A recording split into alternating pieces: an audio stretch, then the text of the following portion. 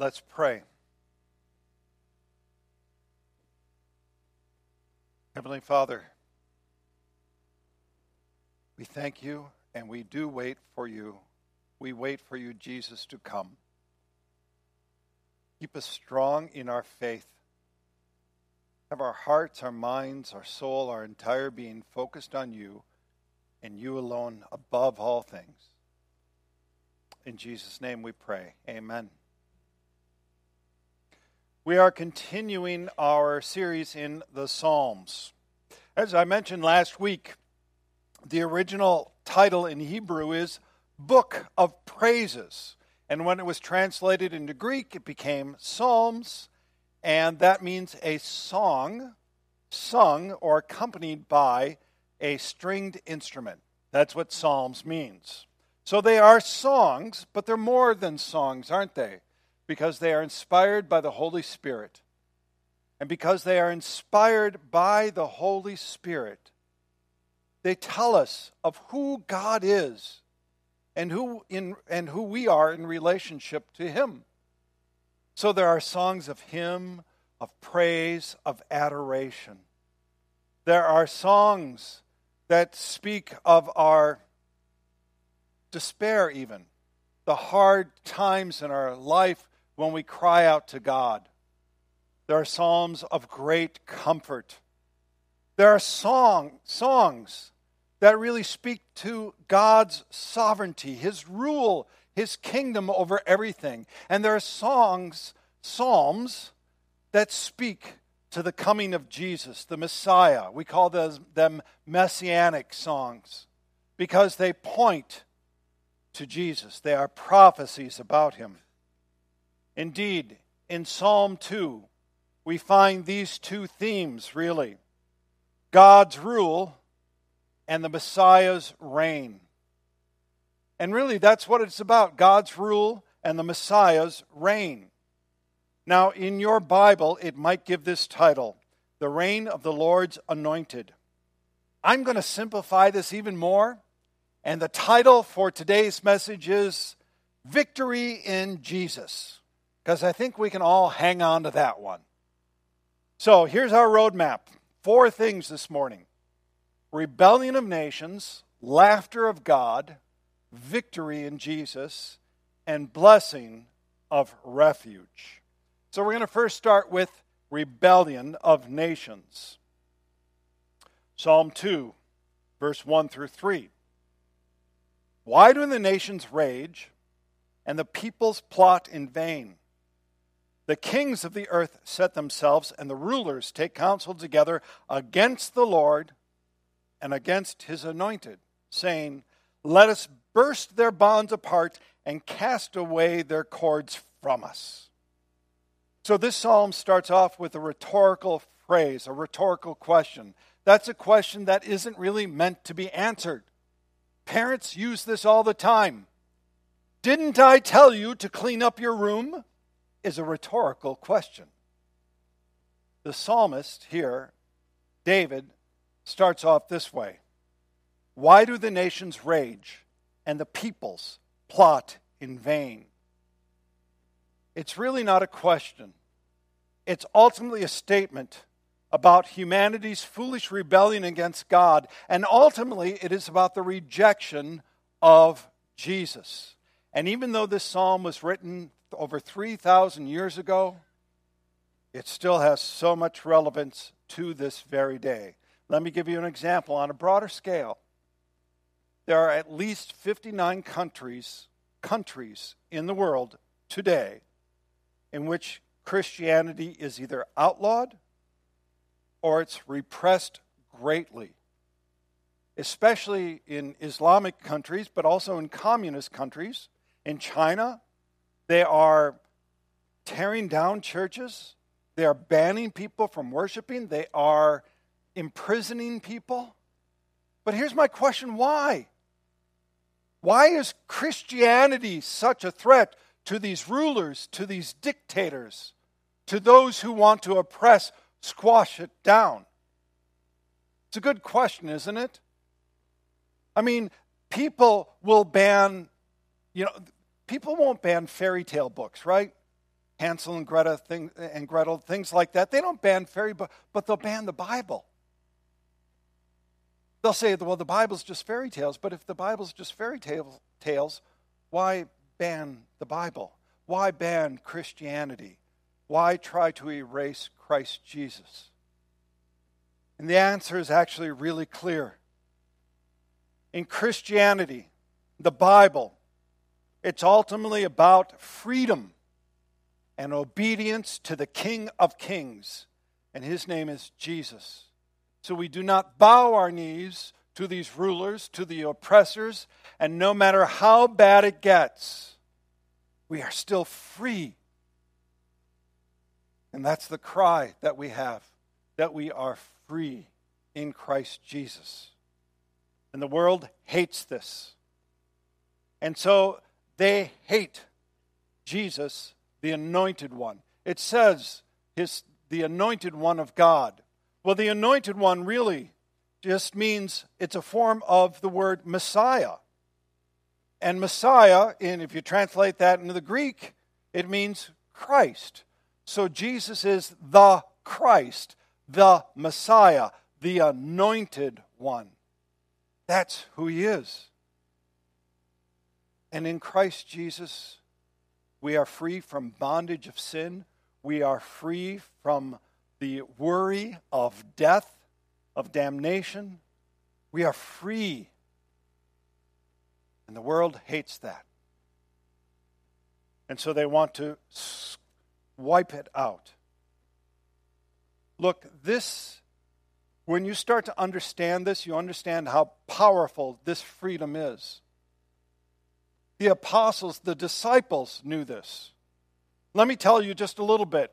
So, in Acts chapter 3, just right after the day of Pentecost, where the Holy Spirit really came and empowered the whole church.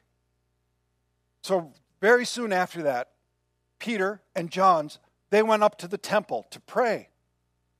And when they came up to the temple, there was this lame man who was going to just beg for money. But rather than giving them money, they healed him in the name of Jesus. And the people were astonished, and they praised God. And so Peter gives this really powerful sermon.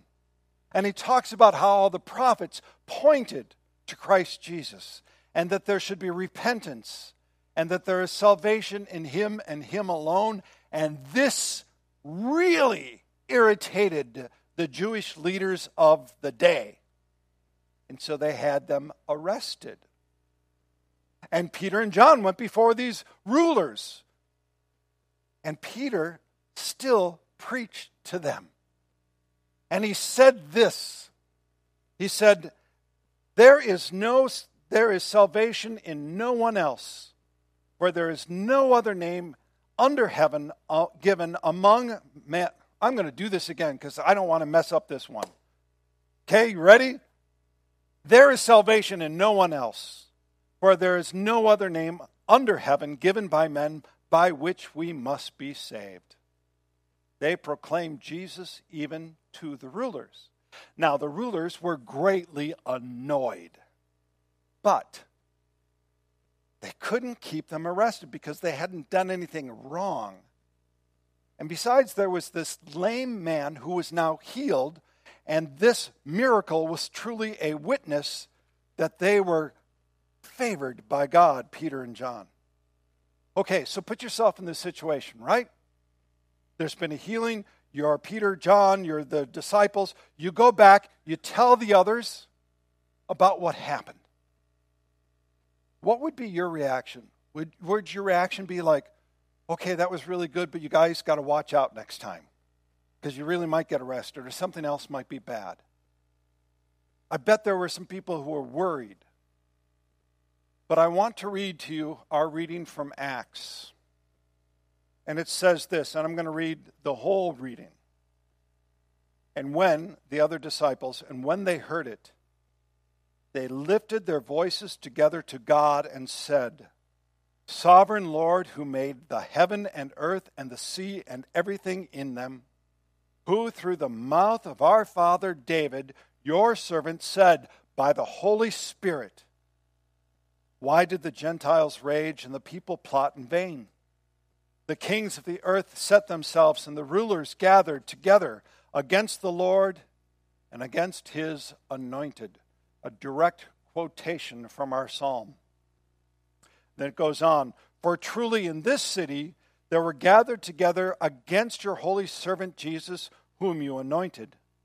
Both Herod and Pontius Pilate, along with the Gentiles and the people of Israel, to do whatever your hand and your plan had predestined to take place. And now, Lord, look upon their threats and grant to your servants to continue to speak your word with all boldness, while you stretch out your hand to heal, and signs and wonders are performed through the name of your holy servant Jesus.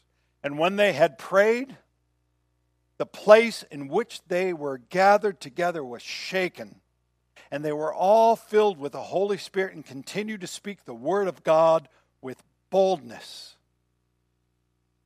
Let me ask you, why were the disciples not afraid? Because God reigns.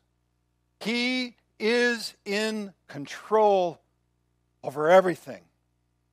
It says this, Sovereign Lord, who made the heaven and the earth and the sea and everything in them, who through the mouth of our David your servant said by the Holy Spirit.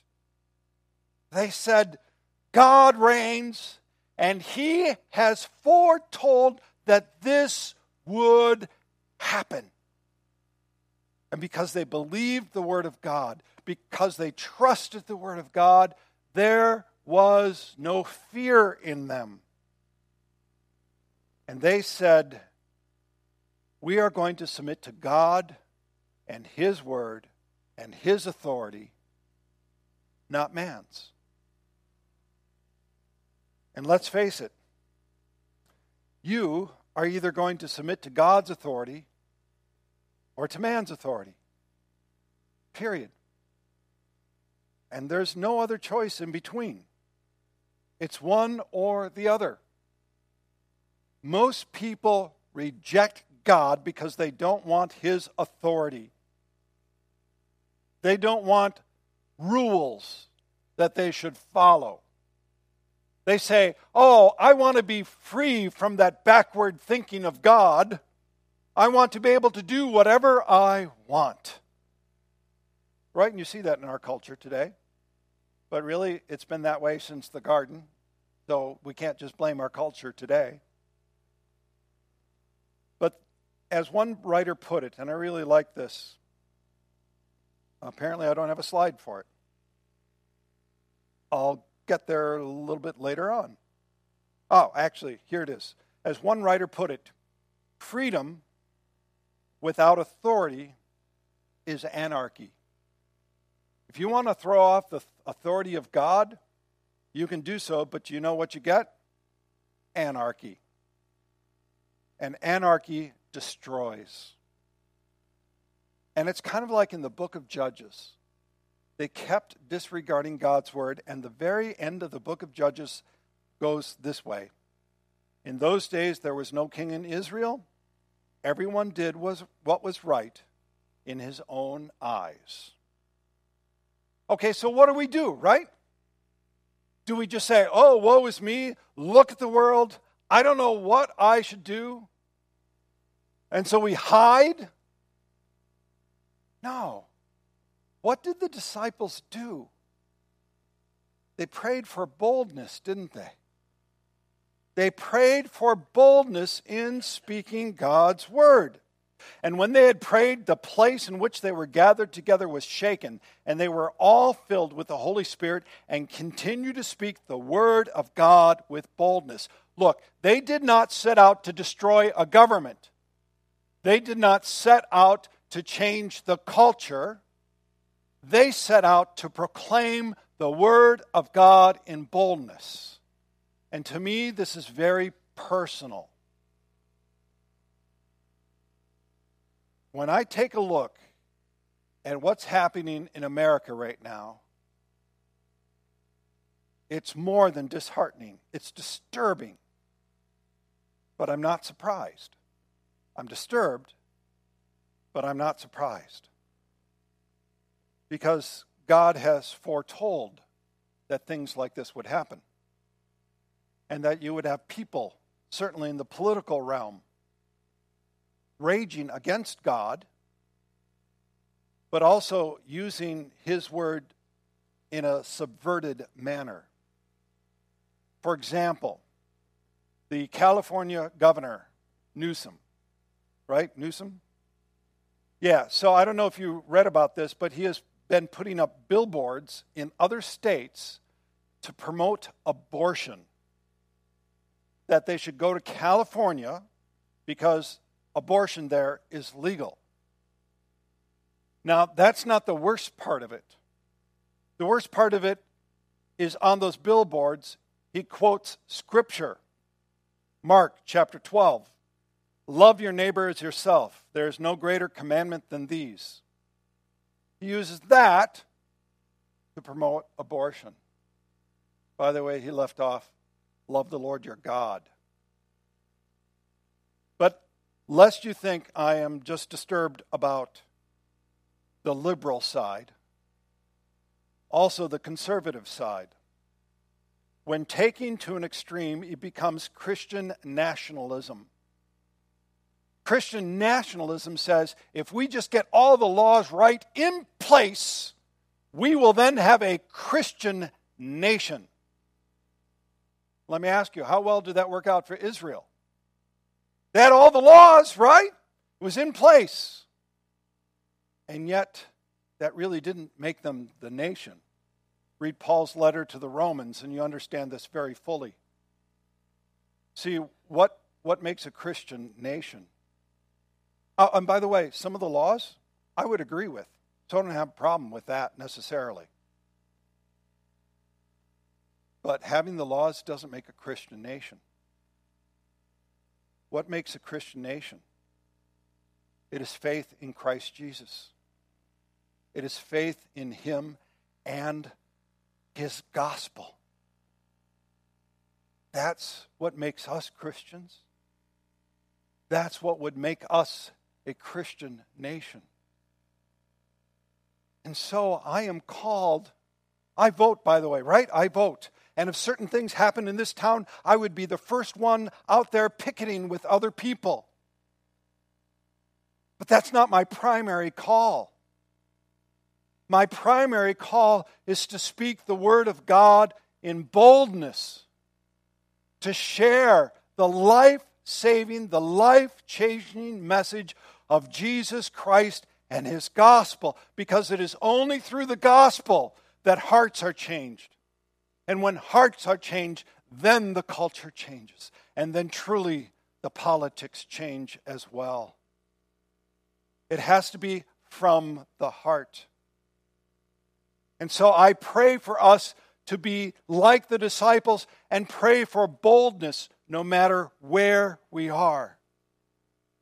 And throughout all of this, even though I am disturbed by what I see, I still have peace in what I see, in what I hear, because I know that God reigns, that he is in control, and that he is not shaken or disturbed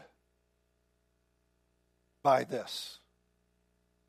He has wrath, he has anger, but he is not surprised or shaken. Let's go about to the laughter of God. He who sits in the heavens laughs. The Lord holds them in derision. Then he will speak to them in his wrath and terrify them in his fury, saying, as for me, I have set my king on Zion, my holy hill. So the beginning of this verse is rather odd to our ears, isn't it? He who sits in the heavens laughs, and the Lord holds them in derision. Does this mean that God is petty and vindictive? Is he like the Greek gods, Zeus, Ares, Apollos, who like to manipulate the human beings? And the answer is no, of course not. That's not what it's about.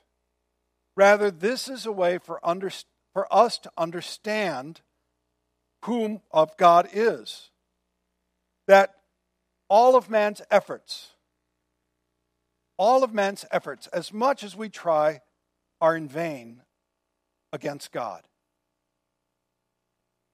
And his laughter, and how it's written here, his derision, is actually a rebuke to those who rebel against him.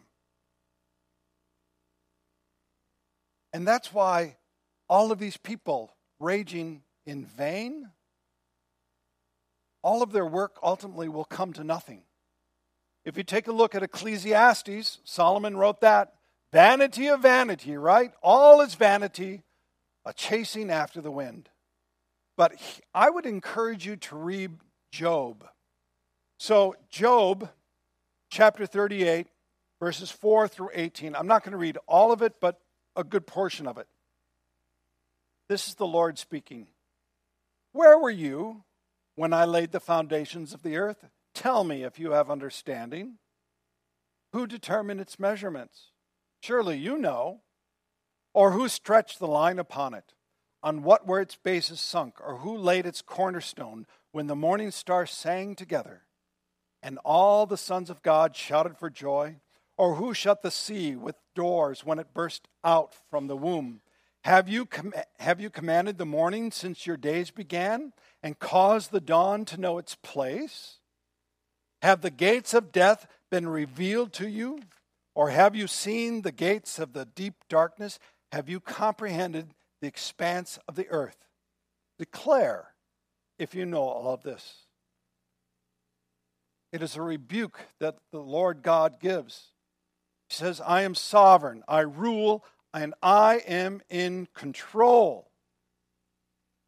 And he will not withhold his judgment. His anointed one will not withhold his judgment. Here's how one commentator put it. It was God who gave David his throne on Zion. And it was God who gave David victory after victory as he defeated the enemies of Israel's. But this was only a picture of an even greater coronation. God declares that there is but one legitimate king, and that is his Son, who is now seated on the throne of glory. And in glory he will come again. And you could put it this way. Warren Wiersbe said, if people will not accept God's judgment of sin at the cross and trust Christ, they will have to accept God's judgment of themselves and their sins. So that we can be assured and have peace even in the tumult is because there truly is victory in Jesus. It says this, I will tell you of the decree, the Lord said to me, you are my son. Today I have begotten you. Ask of me, and I will make the nations your heritage, and the ends of the earth your possession. You shall break them with a rod of iron, and dash them into pieces like a potter's vessel.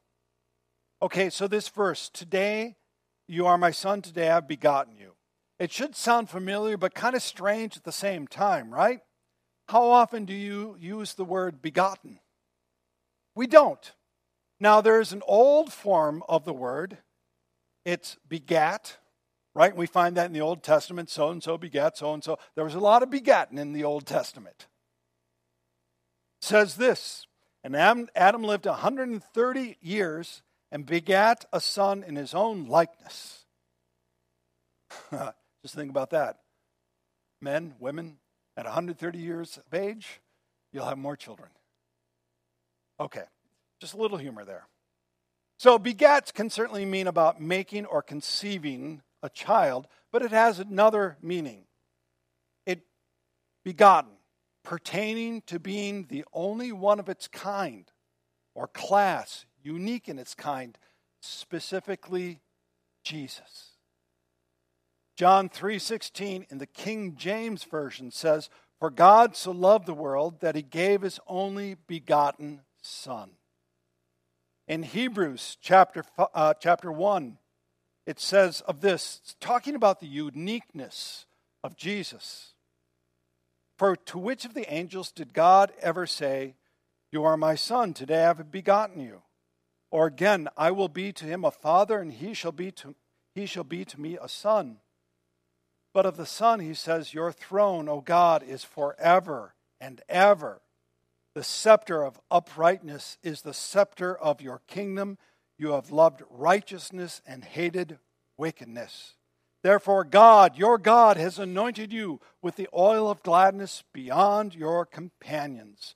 So God has decreed that his Son, the Anointed One, will rule over everything, and no one gets a say about whether Jesus will rule or not. Nobody gets to vote on God's decree. And the Son shall have full rule and judgment against all who oppose him. Now, look, I know that people don't like to hear that Jesus will come in judgment. They want just the Jesus of love, love, love. All you need is love, right? The Beatles. But Jesus is love, and he is truth, righteousness, and holiness. And because he is holy and righteous, there's judgment or wrath against wickedness. In the letter of Hebrews, it says, you have loved righteousness and hated wickedness. So it uses the imagery of breaking a vessel, a clay vessel, just into pieces.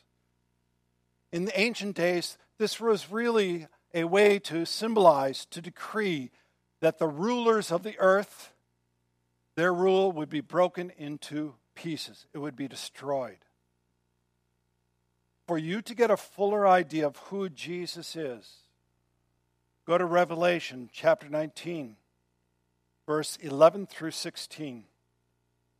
Then I saw heaven opened, and behold, a white horse. The one sitting on it is called Faithful and True, and in righteousness he judges and makes war. His eyes are like a flame of fire, and on his head are many diadems, and he has a name written that no one knows but himself. He is clothed in a robe dipped in blood, and the name by which he is called is the Word of God. And his armies of heaven, arrayed in fine linen, white and pure, were following him on white horses. From his mouth comes a sharp sword with which to strike down the nations, and he will rule them with a rod of iron. He will tread the winepress of the fury of the wrath of God, the Almighty. On his robe and on his thigh he has a name written, King of Kings, Lord of Lords. Look, if you want to know and sum up Revelation in 2 words, Jesus wins. Amen? Amen. So this is the Jesus that comes again. And no matter the plans of the wicked, no matter the plotting of vain, Jesus wins. And there is a blessing of refuge being in him. Let's talk this blessing of refuge. Now therefore, O kings, be wise, be warned, O rulers of the earth. Serve the Lord with fear and rejoice with trembling. Kiss the Son, lest he be angry and you perish in the way, for his wrath is quickly kindled. Blessed are all who take refuge in him. So we've covered plenty of warnings this morning. I'm not going to go into any other warnings, but it does say to kiss the Son. Isn't that a weird phrase, to kiss the Son? I mean, what does that mean? So in the ancient days, you would perhaps kiss the hand, the ring, or even the hem of the garment of the king or the ruler. Why would you do that? Because that would show authority and submission to that person's authority. So this is what it means to kiss the Son. But think about it. There's a lot of diplomats who might bow down and give some honor to a king or some other ruler, but it's really lip service, right? They're only doing that out of form. So let me ask you, is Jesus concerned about the form, about lip service? Will he accept lip service? And the answer is no, he will not. I mean, Judas betrayed him with a kiss, didn't he? There are many people who say, oh, I kissed the Son, but they betray him in that kiss. There are people who have the form of religion, but do not have the heart after Christ Jesus. And so really to kiss the Son is to say, Jesus, you truly are my Lord and Savior. You are my all in all. In you and you alone I take my joy. You are my rock. You are my redeemer. You are my refuge in all times, and especially in times of trouble. And so at your feet I do fall, Jesus. See, in the psalm, it talks about this joy quite a bit. It says this in Psalm 5, but let all who take refuge in you rejoice. Let them ever sing for joy and spread your protection over them, that those who love your name may exalt in you. For you bless the righteous, O Lord. You cover him with favor as a shield. Yes, you know what? Nations are raging this very day. Rulers, people in power are plotting in vain. And yet in Christ Jesus, no matter the circumstances, we have refuge. And we can proclaim the name of Jesus without any fear. So this week, I would like you to meditate. Remember, we talked about that last week. Meditate is to ponder, to think through. It does not mean fall asleep. Meditate on this. Yeah, I know this group, right? Meditate on this, ponder. God is sovereign over all things. That's the place to start. Then pray for boldness in speaking the name of Jesus. Submit to his authority. And how are you going to know if you're submitting to his authority? By reading his word, by the way. And so thus you take refuge in God and his word. And all the people said, Amen.